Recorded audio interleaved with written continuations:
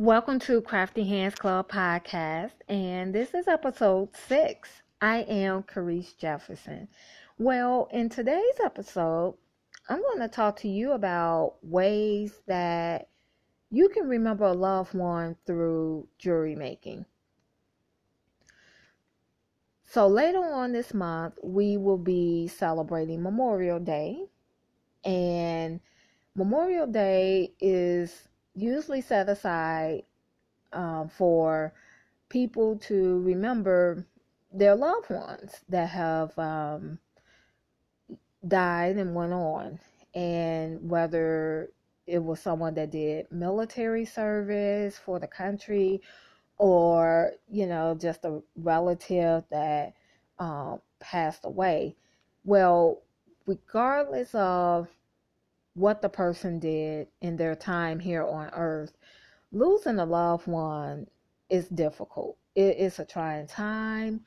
Everyone grieves differently. And if anyone that's listening to this episode has lost a loved one this year, I want to offer my condolences. And I would definitely keep you and your family in my prayers. So last year, I lost people that were dear to me, and a couple people were definitely by surprise. Literally saw them one day, the next day they wasn't no longer here. So life is short. And when you lose a loved one, it brings many memories, from times that you talk to them or their favorite foods, things that they liked or certain traits or their personality, whatever music they listened to, TV shows they watched. And even though it hurts to see someone that we love go, we can always put a positive spin on remembering our loved ones.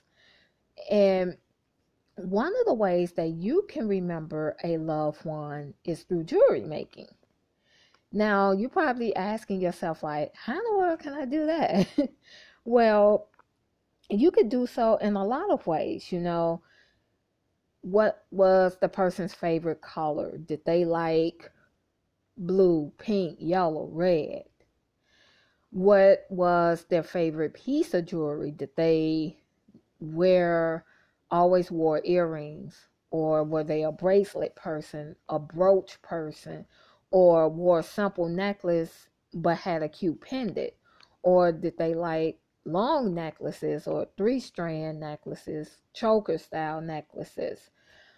Another way that you can remember a loved one is a picture charm. So you can take a charm and you could put a photo of the person and then do it in resin or use a bezel and attach it to your favorite chain. And that way you always have them with you and you can look at it and say, okay, I remember this, and this is in memory of whether it's a mom or aunt or granddad or uncle.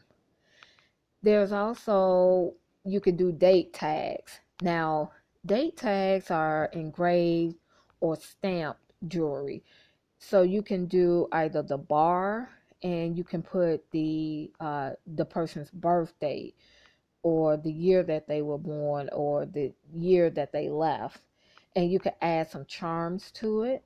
And those can be added to a bracelet design or to a necklace design. And another way you can remember a loved one in jewelry making is through flowers. Now, you're probably wondering, flowers?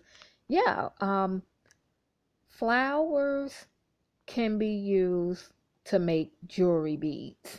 And it's a process. I will say that.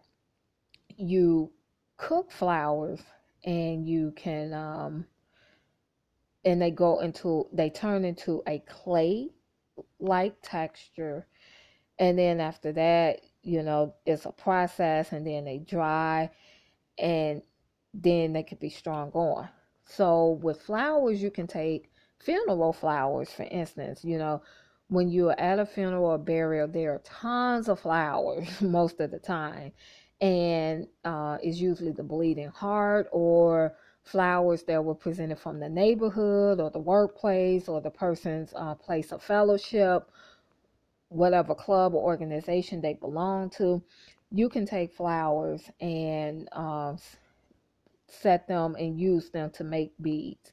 You can also buy flowers from the store. Let's say the person's favorite color was a color that wasn't on any of the flowers at the funeral. Well, you could go to the store and buy some. And here's the thing, you don't have to spend a lot of money on flowers. You can use inexpensive flowers to do this. And then when you purchase the flowers or take some from the funeral spray, you cook them and they turn into a clay texture, and then you form them into a bead.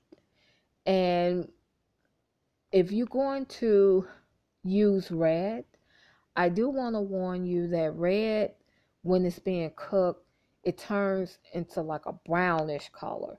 So you want to consider the color that you're going to be using.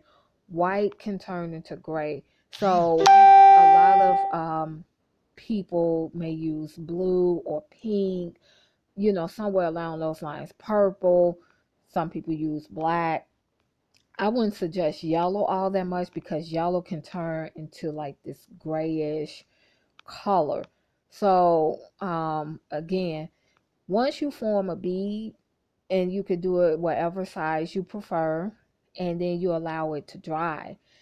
And then once the beads are dry, you can start stringing them, and you're wearing a necklace or bracelet or earrings in remembrance of them. Now, if you want to see a video of me making beads in memory of loved ones, feel free to share in the comments and I will respond. And if I'm challenged, I'll go ahead and do a live video showing you the process. Other than that, thank you for listening to the Crafty Hands Club podcast. Stay tuned for the next episode.